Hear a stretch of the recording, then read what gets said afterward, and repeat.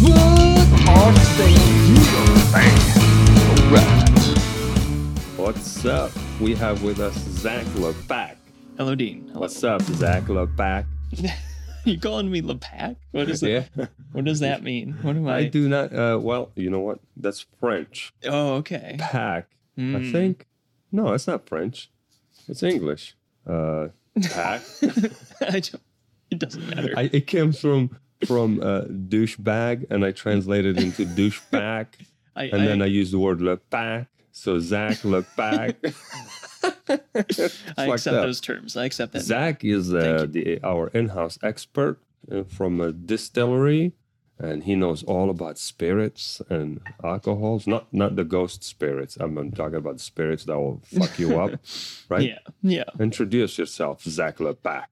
My name's Zack, and I've been living in Dallas for, I guess, maybe 5 years or so. And I don't know. I met Dean through some, I don't know how much detail we go into on these things, but met him through mutual friends that involve our SOs. All right, now Zack is serving us some of his homebrew vodka, and it is 1:20 p.m. I'm gonna try to go heavy on we're doing strawberry lemonade and vodka. I've never tried this before, but I'm guessing like 1/3 vodka, maybe 2/3 strawberry lemonade. Maybe that's it. You usually want some kind of sugary thing, vodka. Usually you get enough sugar and you can overpower almost any alcohol. All right. So, and this is the. Should we name the vodka or keep it a secret? Nah, we can just keep it a secret. All right. So it's a mysterious bottle of vodka. Yeah. With the label, mysterious label, and okay, here you go. Let's take a sip. So you usually want some sugar to overpower something like vodka, but you can also do. This is smooth, jazzy smooth, midnight troll. Thanks, man. You're welcome. This is good. Mm-hmm.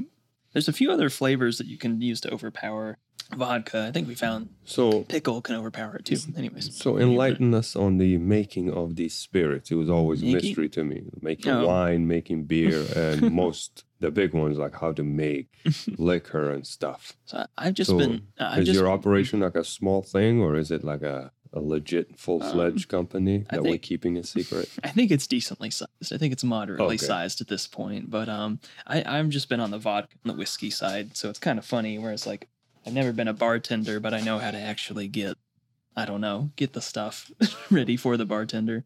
So, I mean, there's, for at least what we do, the whiskey side is more fun to talk about. So can I talk about the whiskey or focus on that? Yeah, what do you guys make? That's what I'm saying. I make vodka and whiskey, but the whiskey's more fun to talk about. So it starts with a brew, kind of like beer, where you're just trying to get the starches and the grain, try to trick them into becoming fermentable sugars. So it's just like a partial germination of the seeds or whatever. So the starches get released as, smaller sugars or whatever. And then you do a fermentation where you take those fermentable sugars, yeast will eat it, it'll produce heat, it'll poop out CO2, I believe. I think it's CO2, but anyways, and then it'll produce alcohol. That's what you want. You turn the sugar into alcohol, and then you do a distillation, and that's where the alcohol can actually get super concentrated. From there, on the whiskey side, you put it into a barrel, and then you got to let it sit for a while, and that's the short version, I guess. So you can make this shit at home by yourself? You can, but there's. So how can I make my own crap? Yeah. Well, you got to get a still. At the very least, you got to get a still. What's a still? I mean, you're throwing this technical crap at me. What the fuck is a still? Is it a still picture? No, so it's basically like usually it's a pot still. So there, in the old days, I guess you'd have some kind of fire, and on top of that, there'd be this metal encasing where you could put the alcohol water mixture into. So with beer, they'll just they'll brew it and ferment it or whatever, but they won't they won't do a distillation because the concentration of alcohol is low enough that it's where they want it to be usually already. But with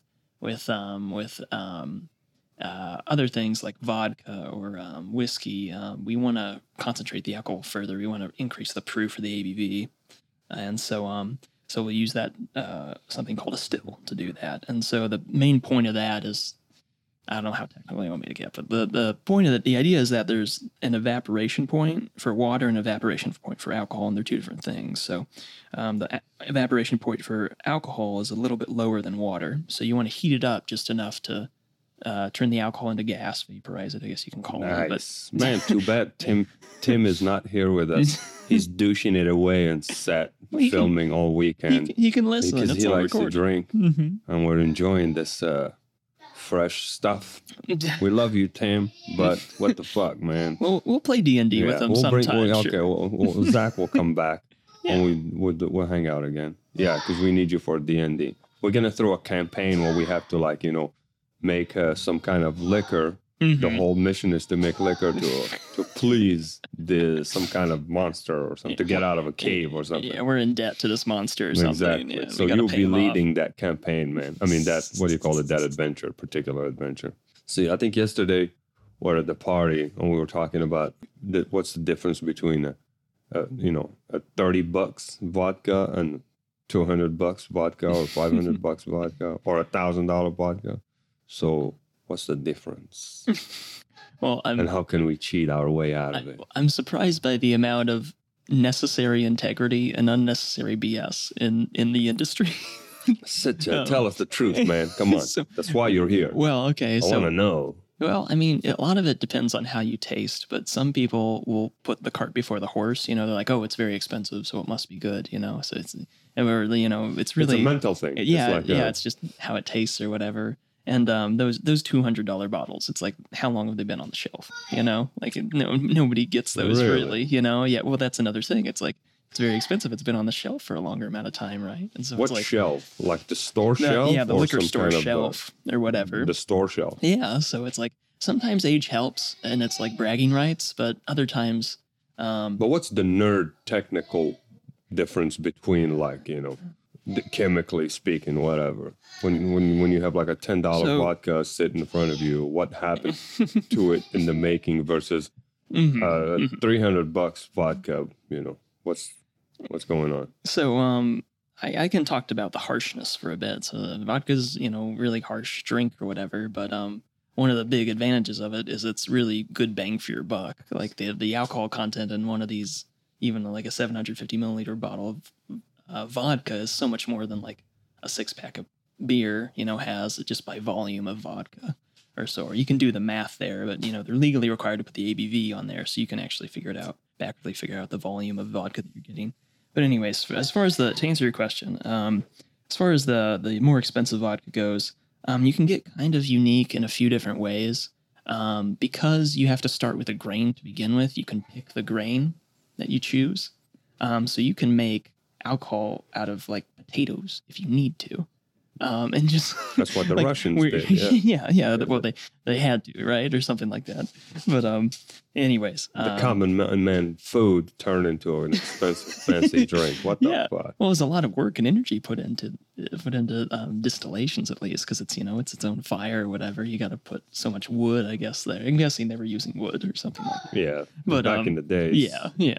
But so you can pick the type of grain may give some value to it. The one we're drinking right now is a corn-based distillate. All right. Yeah. So some of the sweetness may have gotten through, and that may help some with the harshness. But that's good. And then there's the harshness overall, which is, the main thing is the proof. It's like how much ABV is it? So what's a lot ABV? So alcohol by volume. So you just, if you want to go from proof to ABV or proof to ABV or ABV proof, they're just if you divide the proof by half, you get ABV. And I try to think of it that way from a process perspective, because we're thinking about volumes and we're trying to watch scales and weights the whole time. So it's easier for me to mentally think about it volume. So, got it. But the origin of that is kind of interesting. I was told this by someone else, but I guess I'll try to do it. But so anyways, sailors like to drink, right?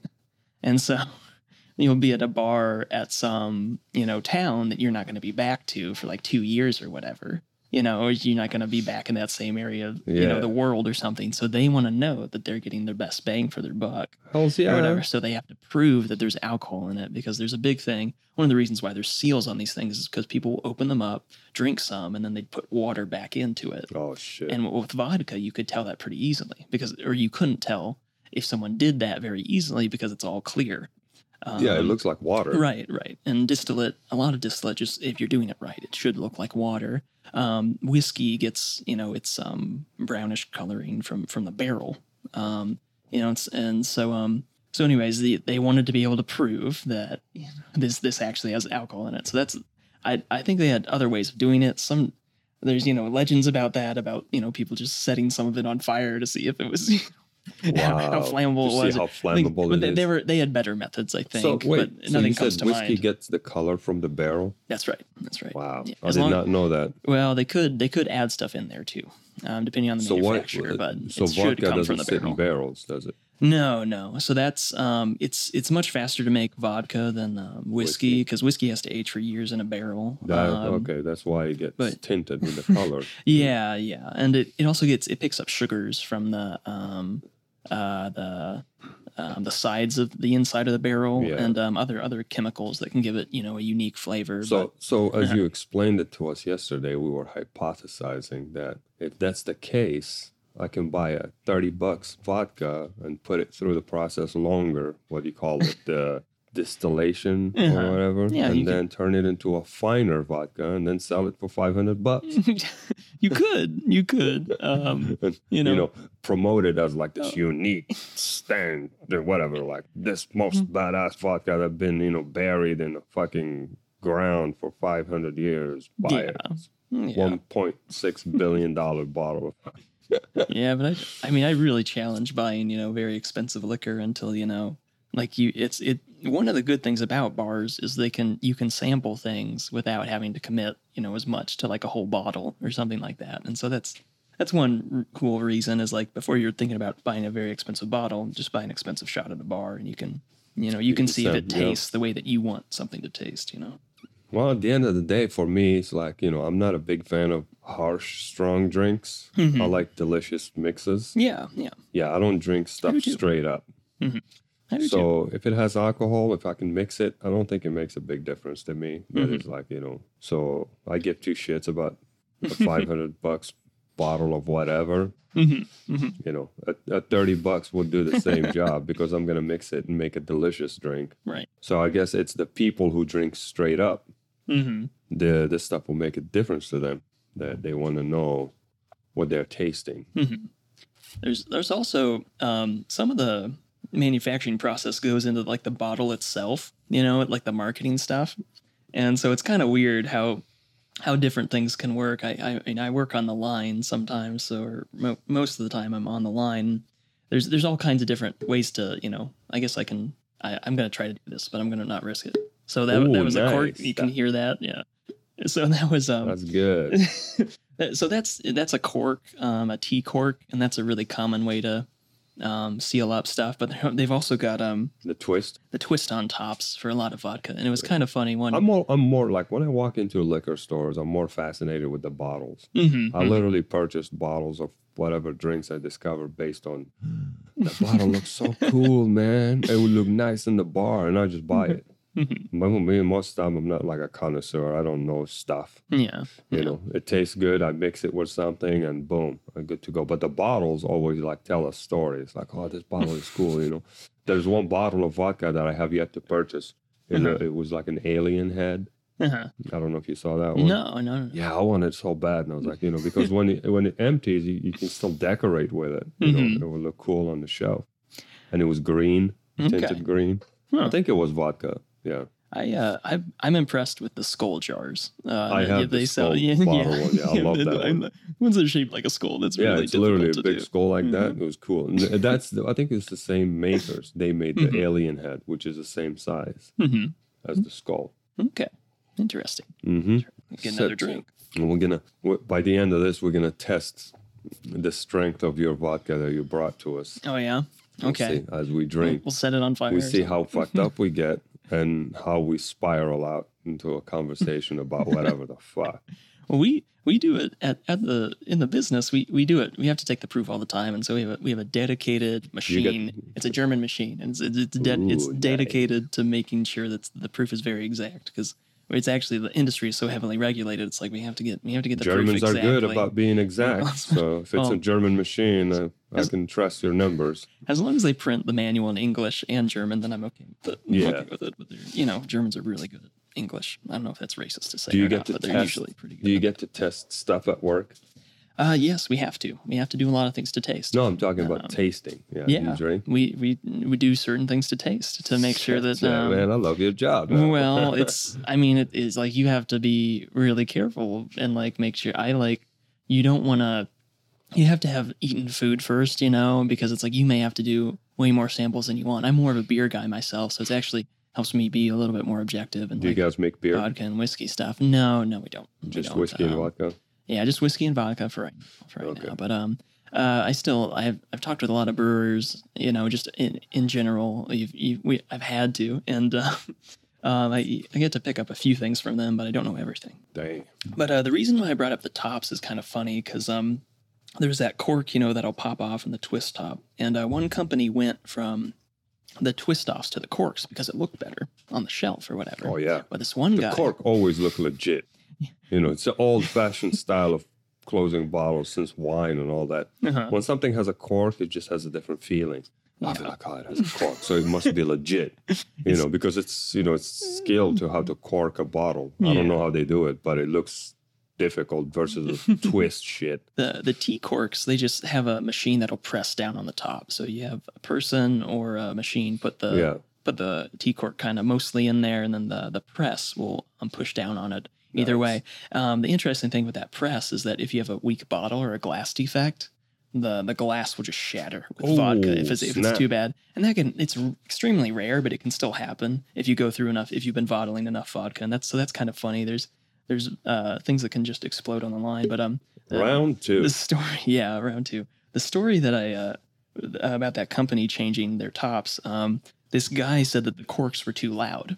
So apparently he had been having his midnight, his nightcaps quietly in a room, like when his wife was sleeping. And when he did the corks, she was waking up because she could hear the pop or whatever.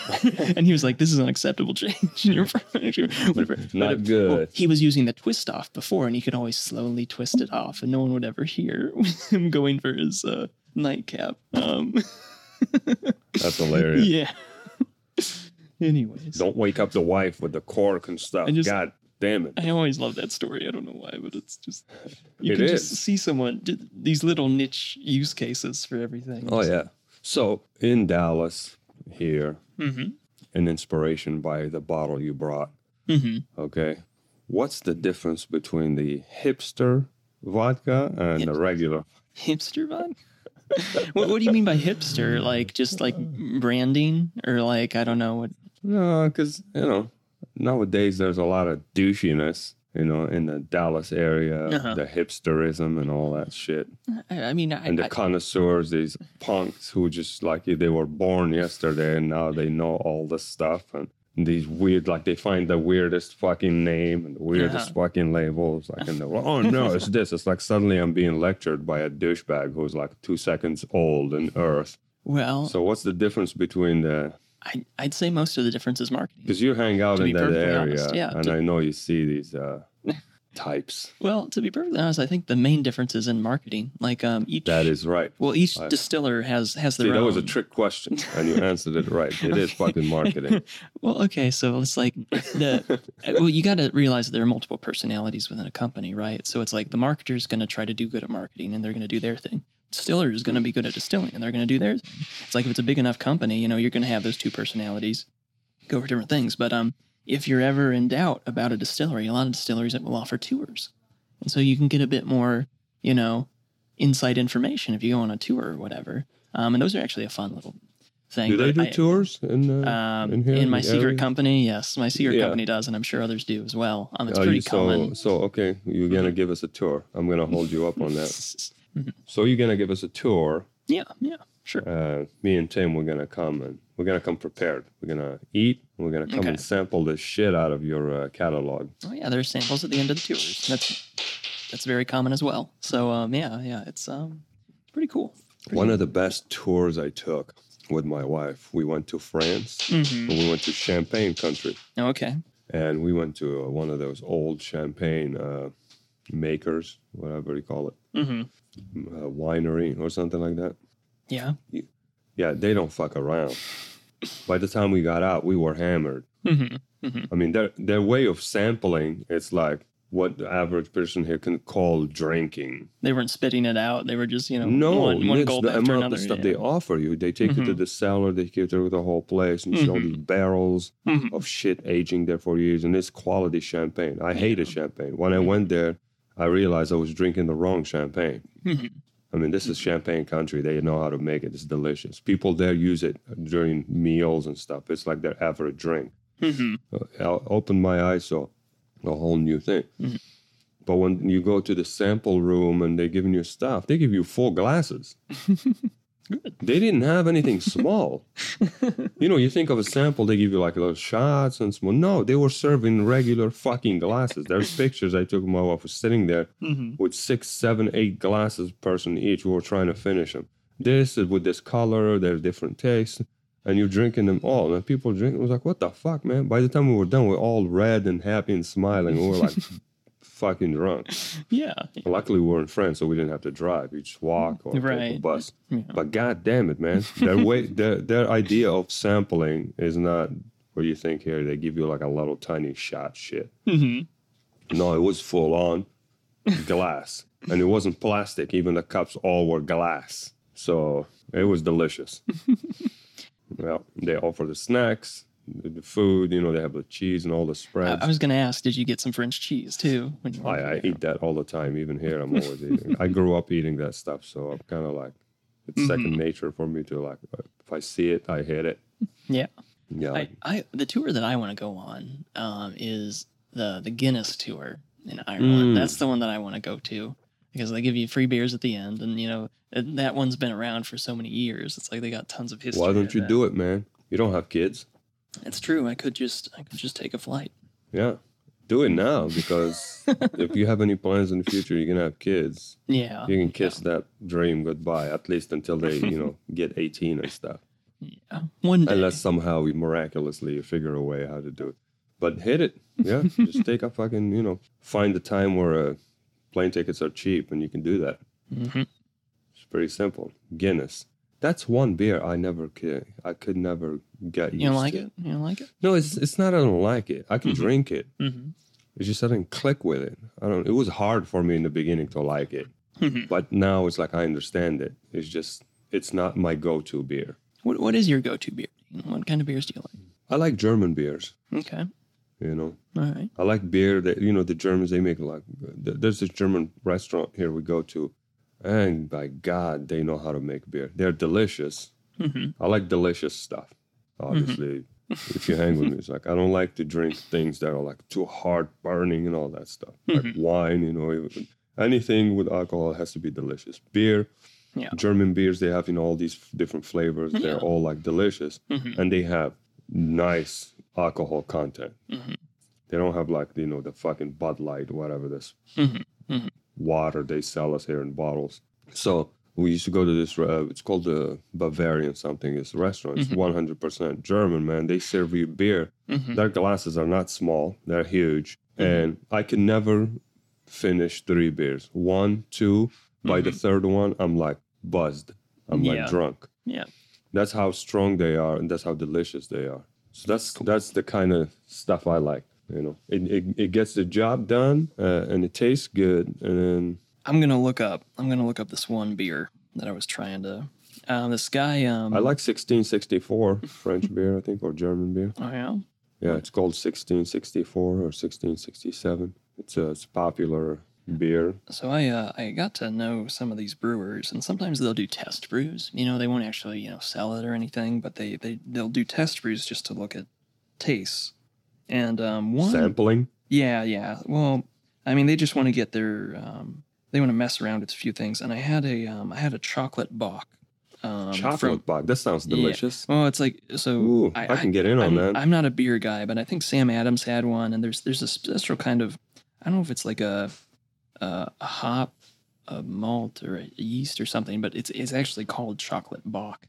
I don't know. I'm not a brewer. That's but good. Anyways, but it's called chocolate bock, and they just throw it in there, and it tastes great. What since you're here, I'm not a connoisseur by any stretch, but I just like to sample things. But what's the difference between a hops, ale, beer? It's like all these names. I still don't connect what I just know beer. Well, what's all these names mean? So what's the difference? So if you have a hoppy beer, it usually has some kind of bitterness in it. I think an India Pale Ale is probably the biggest example where it's just super bitter, and that's usually because they use hops or a certain kind of hops because that's the taste that they're going for. I had problems with some beers and they just like never tasted good to me. But I realized later on, I'm drinking the bitter beers. That's what I'm doing, whether I know it or not. They're using hops. But there's also, you can use some combination of hops and malt, and I think you can also get away with just malt for some beers. What's a malt? I have no idea, but Do you know what it's ale sweeter is? tasting. It's sweeter tasting. What's an ale?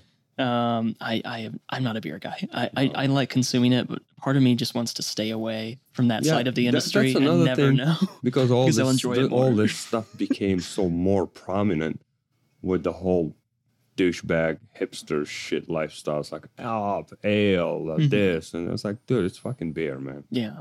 Just give me one name so I can call it. So when I go to a bar, I just want to give me a fucking beer. I don't want to get too technical about shit. I'm trying to enjoy myself. Yeah, not all. What are we doing here? Like a competition? Who knows the most? Fuck. Yeah.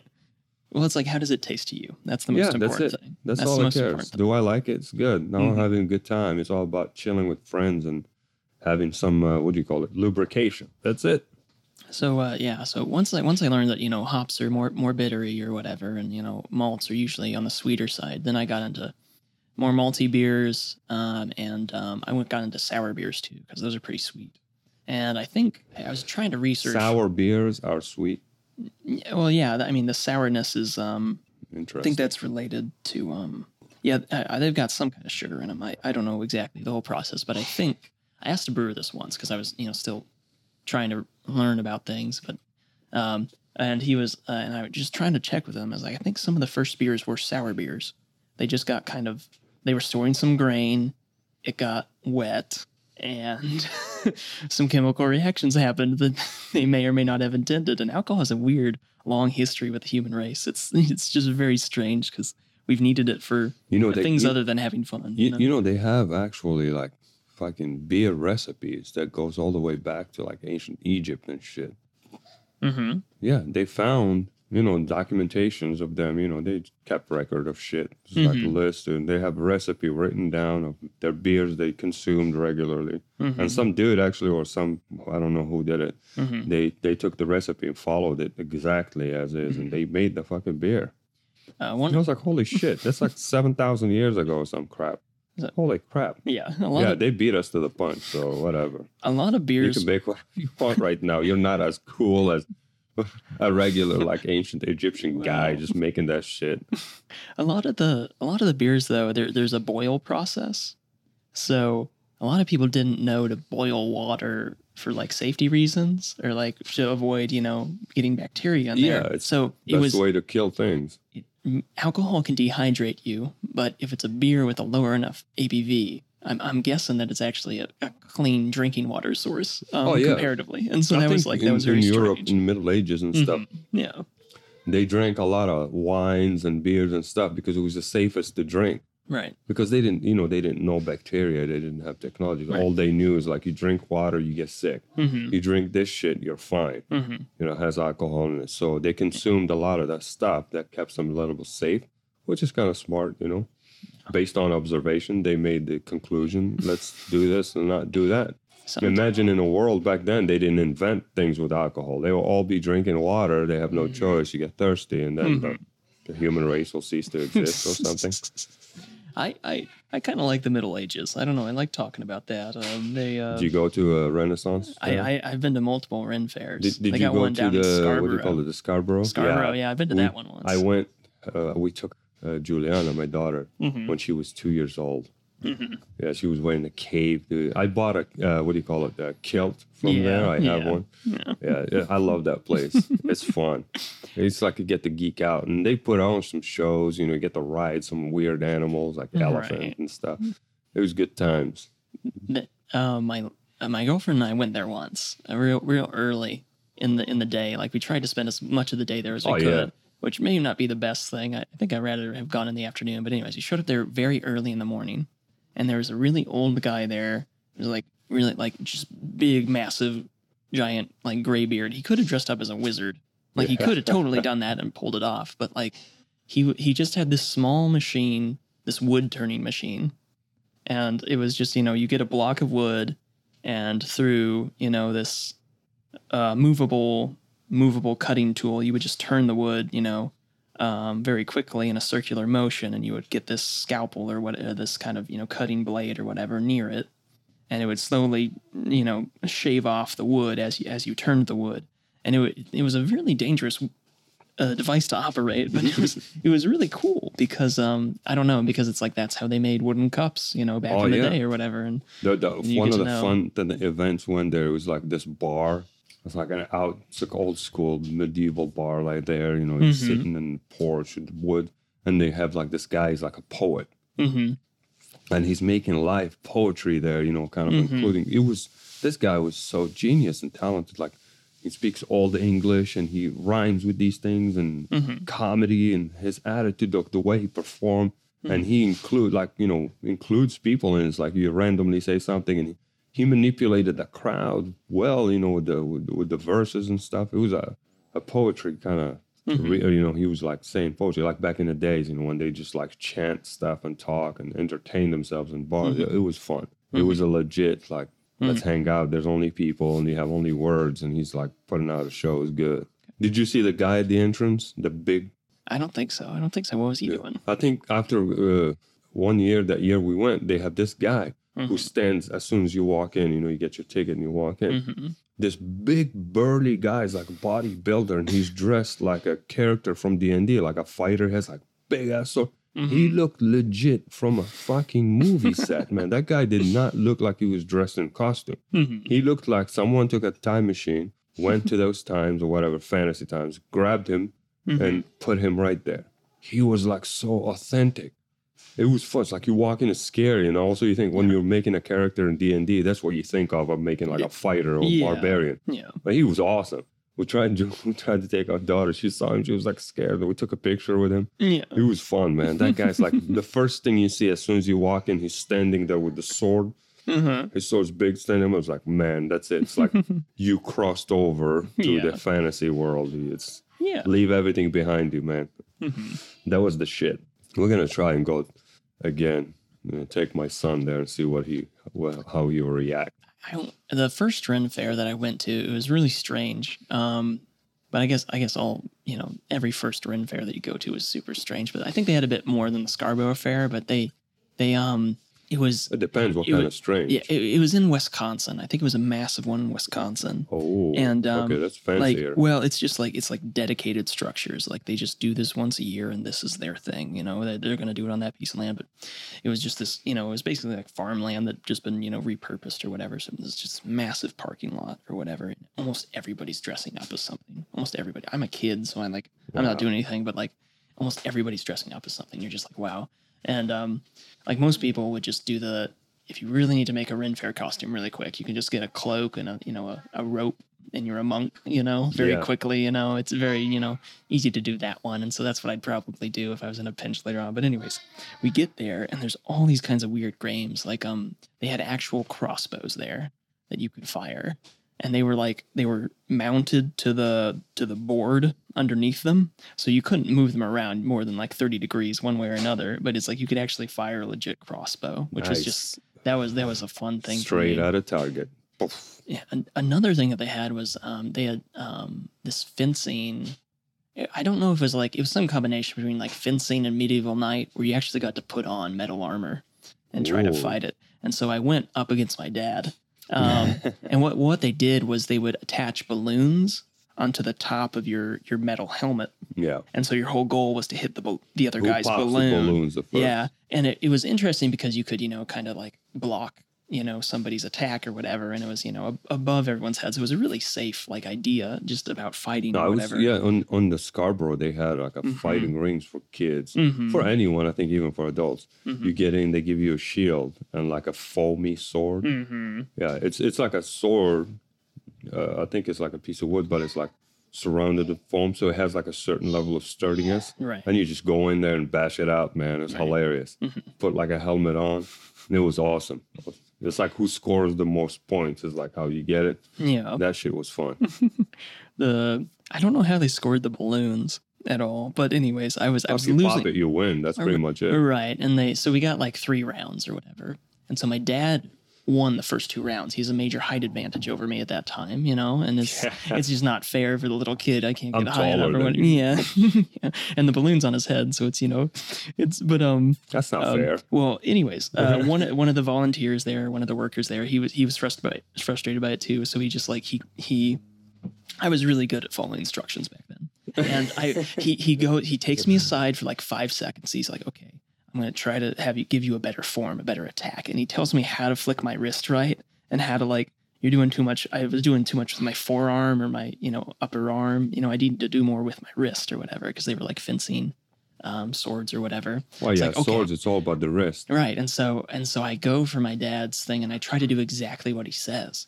And I go in this, I start up high and I go downward towards my dad's, I'm going upward the whole time because he's taller than me, but I'm doing this downward slice or whatever. My dad parries. It's a good parry and it's decent or whatever, but I get through and I hit his balloon or whatever. And then, the instructor guy and I just look at each other just like, yeah, this actually can take some skill. If you have enough skill, you can still beat larger opponents and stuff. Well, the skill comes with practice. The more you do it, the more comfortable you get to know how your body moves.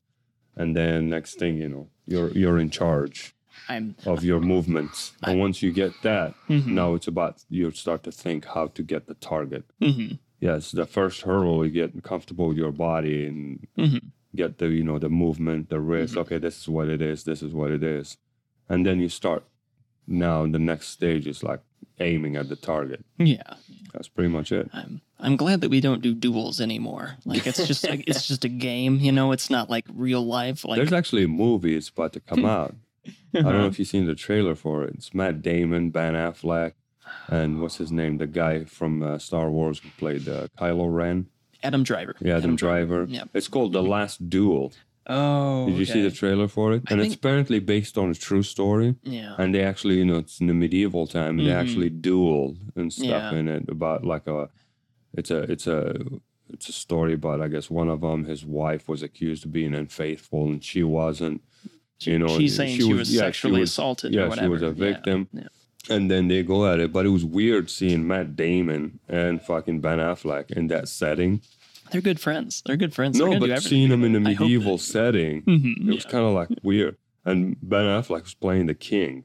But he looked weird. I was like, he looked out of place. I can see him as a king. I don't know. Maybe I got to watch the trailer. No, I don't know. They looked out of place.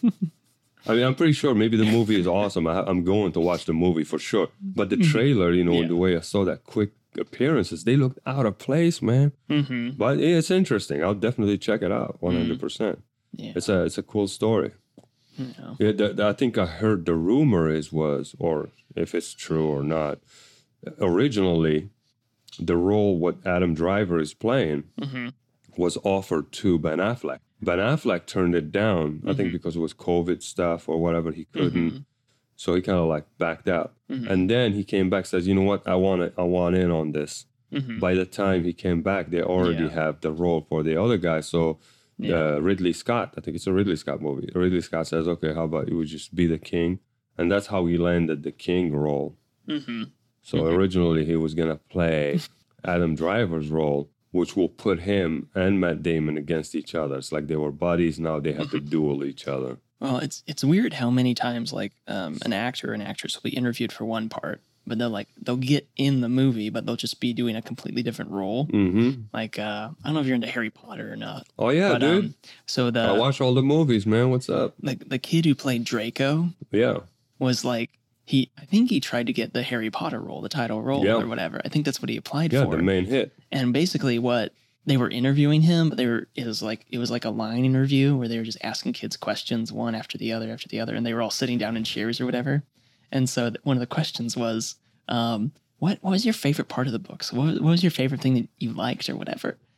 The actor hadn't read any of the books at all. He hadn't read any of the books at all. So it's like one of those BS lines where you just gotta, try to lie to get across or whatever. But okay, so basically the kid in front of him is asked the same question. And the kid is very specific about this one part that he really liked. And then this actor, or potential, before he's famous or whatever, he just is like, they ask him the question, then he's like, what the last kid said or whatever. And the guy asking the question can tell that he's BSing. Yeah. He can tell that he's a mischievous kid. And he's like, actually, he can go on that. Maybe we want him as Draco instead of... Yeah, he fits the douchebag role, you know? Well, you don't want to have kids act as much as, I don't know. But some kids can act really well, but it's like you don't want to have to take any risks that you don't have to. In all honesty, it's like, dude, casting can make or break a movie.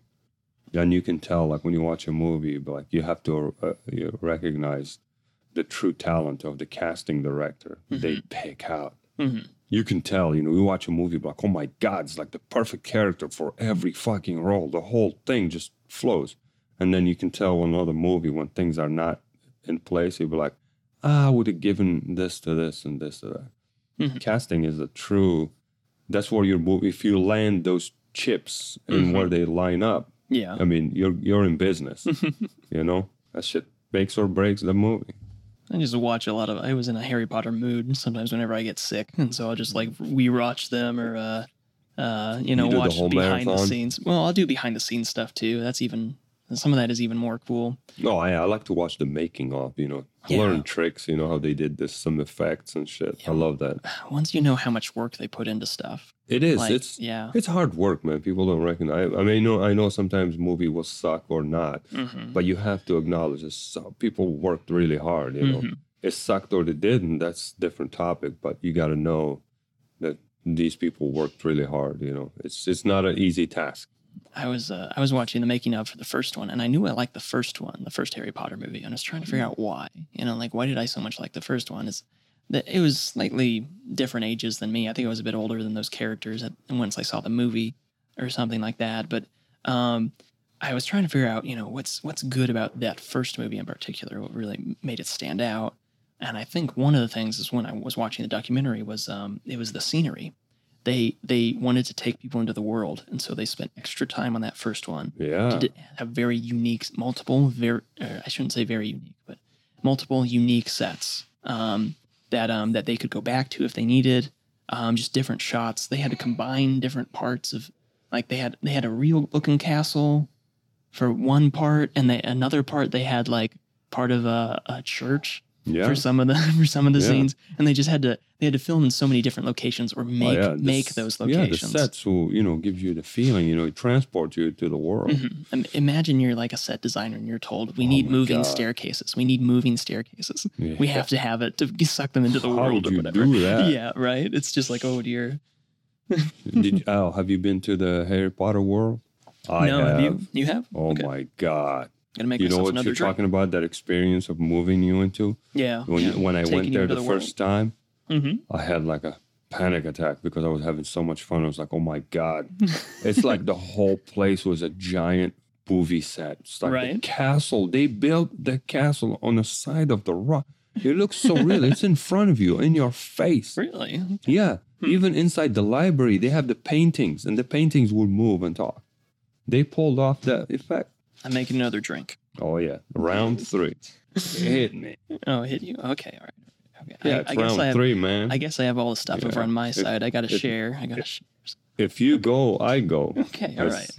All right, okay. All right. Yeah, but the Harry Potter world, I mean, you got to hand it to Disney. They actually went out. If you ever have a chance, you need to check it out. If you're into the Harry Potter world. Yeah. It was not a joke. It was just walking down the street and like, what do you call it? The Hogwarts town and all that stuff. Mm-hmm. Dude, it's like you're in that world. Talk about medieval times. This was legit. Yeah. It puts any medieval event I went to shit. Mm-hmm. Yeah, like the whole thing. You see the castle, they had that shit built on this. Mm-hmm. I was like, what the fuck, man? Disney shit. They have money. You know it's a But good you go movie. inside, you see the library. Mm-hmm. You know, all that inside the school, Hogwarts and stuff. And you're going up the stairs and you see the paintings, the effect. What you saw in the movie, you see in front of you. Mm-hmm. So they will be like, man, making a movie was easy because there was no CGI. If they could do this, because it's real, all you have to do is bust out the camera and start filming. You know, they have them, you're going up the stairs and see the paintings, you know, they look at you, they smile, they laugh, they turn, you know, they do all this shit. Well, that begs a question, Dean. You know, if you could live forever, but you had to stay inside a painting, would you do it? Fuck no, man. I'd do it. That's fucked up. Because You're stuck inside a painting. well, you can see what happens next, you know. Yeah, and then you're just sitting there watching shit. Watching Yeah. the other paintings, I guess. What are you doing? And then, you know, your painting will get stolen, and then you move from one owner to another, and then it ends up in some auction house, and then it ends up in some rich douchebag house, and then it ends up in the museum, and then it ends up in this shit. And you'd be like the Mona Lisa, you know, have like fucking billions of people just standing there looking at you every day. It's like, what? Fuck no, man. You can't take a shit. You can't do anything. You can't jerk off. You have like, you're always being looked at. You know, just 2D versions of everything, right? God, but but I don't know. That's like a horrible punishment. as long as you could move between paintings of yourself, and you had more than 2 paintings of yourself, I think you could survive. Unless the painting, you have kind of like a little reality in there. It's like a room like this. Mm-hmm. And you get to chill, you know, hang out. You have a fridge, you have some stuff. So you're living inside of like a confined space, but you have kind of it's like working from home. Yeah. Right. Except with no toilet paper or a finite amount of toilet paper. Damn it. I'm gonna get a painting of myself that has toilet paper in it now, just in case. Yeah, that's a thing. Yeah, you gotta give me something, man, because this sounds like a fucking punishment. Shit. Live forever, but you're stuck in the painting. God damn it, Zach. I'm gonna have a nightmare about this later. You know what? Maybe, Next time we play D&D, I'm gonna make sure Tim gets you stuck in the painting. Well, there's like someone will throw a spell at your ass, and then you're stuck in the painting the whole game. And we have to carry your ass with us, escaping and stuff, because we have to figure out how to get you out. Do we forget Zack? Where's Zack? Where the fuck is Zack? Wait a minute, he's next to the fucking fireplace. He's going to burn the painting. No, pick it up. Do we want to take the painting through the mysterious forest, or should we just ship it to the next town that we're trying to get to? Yeah, you have to make sure the painting doesn't get wet, doesn't get burned. I mean, fuck, damn it. You're like, you'll become a burden. Mm-hmm. Mm-hmm. And then we get in a fight or something. It's like one of us has to watch your stupid frame. No, you have to break the spell. You have to free me or something. Yeah, but we have to get to a safe place to break the spell. You know, it's an adventure, so we'll be carrying your ass all throughout. One big thing about D&D is like everybody. I think there's, you know, sometimes during the campaign, it's like they want to go off and do different things. But like the dungeon masters be like, no, we have to stay together. Like it's like I want you guys to all experience the work that I put into this or whatever. Well, screw that. It's weird. You know what? I like a little bit edge of realism when I play games. Mm-hmm. In real life, if we're adventuring together, you know, we hang out and we do stuff. But at some point, you know, we're in some town. I want to go to a fucking 7-Eleven, you know, go do that while you're sitting here doing this. The other person wants to go to Walmart. That's called real life. We're not going to be together all the fucking time. If there's some kind of danger, it's like a lot of times and then, they'll you know, separate. And then at the end of the day, like we're roommates. We hang out in the room. Well, okay, we're traveling next day, and then we make plans. But there's a certain dynamic when the real stuff where people like, you know, spread out, come back together, they move, and you got to allow that kind of realism into it. You can't just be together all the fucking time. Yeah. It makes the game real. Yeah, it happened a lot. And when I was in college, I used to play this game called Humans versus Zombies. You ever hear of that? No. Okay, so wait. That sounds a little bit familiar, but I don't know anything about it. It's a giant game of tag, basically, and the zombies are it or whatever. And so a few people at the beginning of the week or whatever, they start out as zombies and they try to tag as many people as they can. Is it a computer game or? No, it's real life. So you're just trying to go in between classes, and you'll get tagged by people, and you'll wear bandanas on a certain part of your body to indicate if you're a zombie or a potential victim of a zombie. Nice. You That's know? like full scale game. Yeah, and the humans can defend themselves using like marshmallows or Nerf guns or something like that, pool noodles, stuff like that. And well, we would do missions in those games, and like I was one of the mods eventually, but like we would do missions in that game, and I was always surprised how quickly people would get separated from each other or just decide to split up. And I'm like, no, Right. Well, it was the worst decision that you could make in the game. Like if just separating and fragmenting out, because you would always divide your power, whether you were a zombie or a human. If you separated, you would divide your power. But you see, Yeah. there you go. You just answered the question. That's real. That's realistic, because you played a realistic game that was not on the board. There was Yeah. real people. So people will separate. So it's you should leave it up to what do you call it? The team of adventurers to pull themselves back. Yeah. You can't enforce that on them, Well, this is a big. because in a real setting you couldn't. Yeah. Right? I mean, well, ideally, like how a military would do it is they'd send scouts out. You know, you have a large group of people, and then you'd Military send is scouts different. around. You know, they're professional, disciplined Oh, people. right. They have Yeah. plans. Yeah. They don't fuck around. And it even applies in some games that, you know, on the computer, where they'll have some version of you being able to test out something in the future, like Prince of Persia, where you can reverse time, or, you know, some assistant person who's going to look up ahead of you or tell you which direction to go. You know, they're trying to make it so that you can't get separated or confused. Or like World of Warcraft. Yeah. You played World of Warcraft? No, I didn't. I never played that. I never played WoW. It's pretty cool. You should try it. Well, World of Warcraft is the same thing. You know, it's like online, but you have your own character. You can hang out together, but there's nothing stopping you from like just teleporting or just walking away. Yeah. And while you're in some town, you know, when Yeah. there's nothing happening, but like, yeah, I'm gonna go do this. And it's up to people to agree among themselves. Okay, we gotta move, guys. Let's get Right. together, and we gotta go to the next. Because, you know, there's a quest or something, and you know there's a map, and you're just walking. It's literally virtual, and you're walking, you know? Yeah. So it is exactly the same game you're talking about, but just online. So you have to let the team develop that kind of a level of communication, and they have to figure out, or they have to learn the hard way. You do this, you get fucked, and boom. Have to come back, make a new character, do all this shit. But you can't enforce non-realistic settings. Yeah.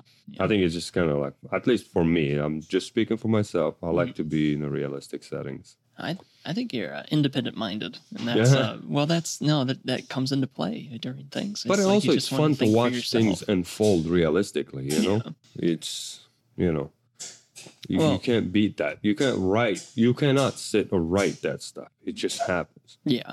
you know? My brother. Oh, I could tell you about this. So my brother tried to do a D&D style thing with my sister and I, my Yeah. younger sister and I, and it was kind of funny because he had a really well planned out campaign for us, and we did not want to follow the campaign.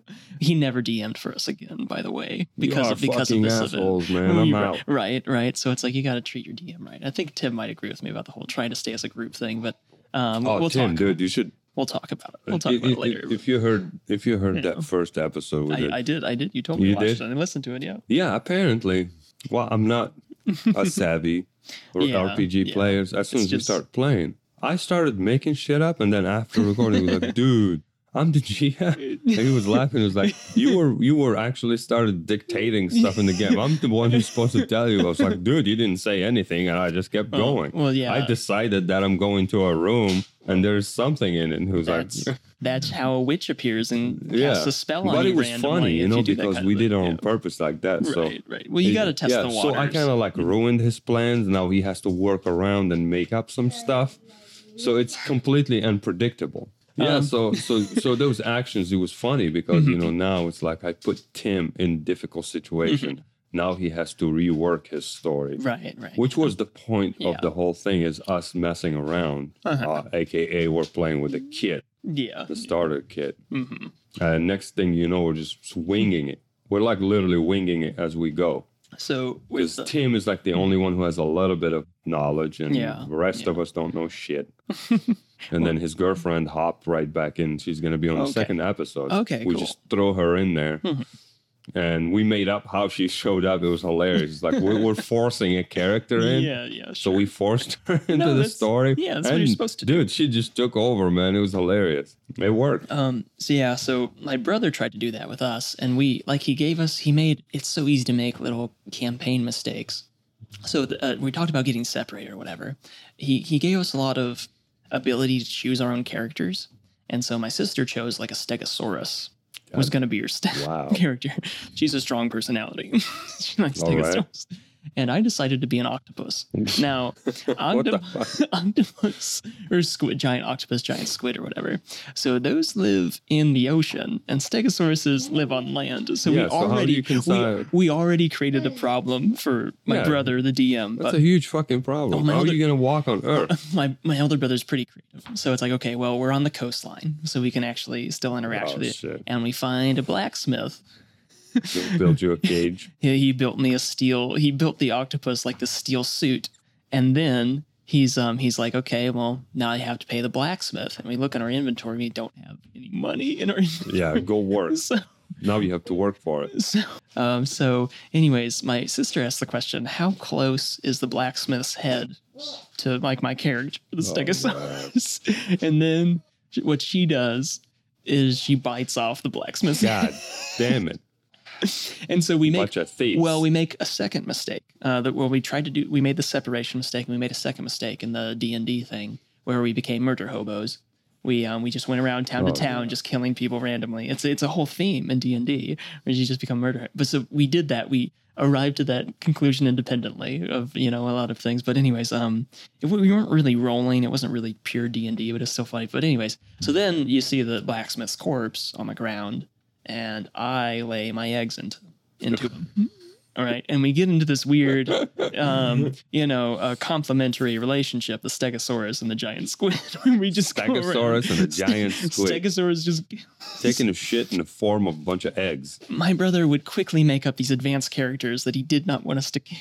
Damn. And she would still bite off their heads and I would still lay my... Damn, that's like an awful combination. Yes, it was very gross and sick. Yeah. We did this on like a Christmas break or something when we're supposed to be in good spirits or whatever, but it was so silly. Yeah, that doesn't sound Christmassy at all. We were laughing so much we started crying just because it was so gross. But you know what? That's the purpose of the game. It's fun. You had a good time, right? Yeah, Same thing when we played. We fucked up a lot of shit, but it was a cool storytelling moment. Yeah. We had a good time. I want to hear the second one. I want to hear the second Yeah. podcast. All right. And we just laughed. It was fun, man. It was literally one of the funnest game I played. Yeah. Because it was so random, impromptu. We were just right on the moment. Yeah. It was brilliant. I wouldn't play it any other way. Right. I'm not one of those people play serious or like, And my approach to games is the same, like board games, wargaming or anything. Yeah. So it's fun. I don't expect to survive or whatever. I'm in for the thrill. Anyways, if I do D&D with you guys, I'm gonna try to not be a murder hobo anymore. I'm gonna try to change my ways. I'm gonna keep I'll keep my The eggs. only thing I ask is like no fucking octopus. We can't hang out by the ocean. I'll keep my eggs to myself, and Yeah. I won't be an octopus. Be something else that walks on land, man. All right. Or I'm gonna murder you, like first round. Roll D20. I'm just gonna stab you, and you make another. I accept those terms. Yeah, we'll just randomly revive characters. I mean, so give they me can something to swim. work with, so Yeah. we can walk. Yeah. I don't want to swim. How did we get into D&D shit? We were talking about distillery and stuff. All right. I want to play D&D with you guys. That's why. Okay. I give your vodka, a thumbs up. Oh, thank you. It's a D&D drink.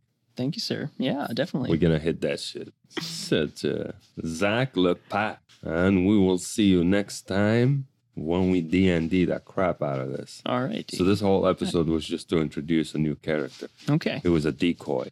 All right. Okay. And also we learn about some alcohol stuff. Good times.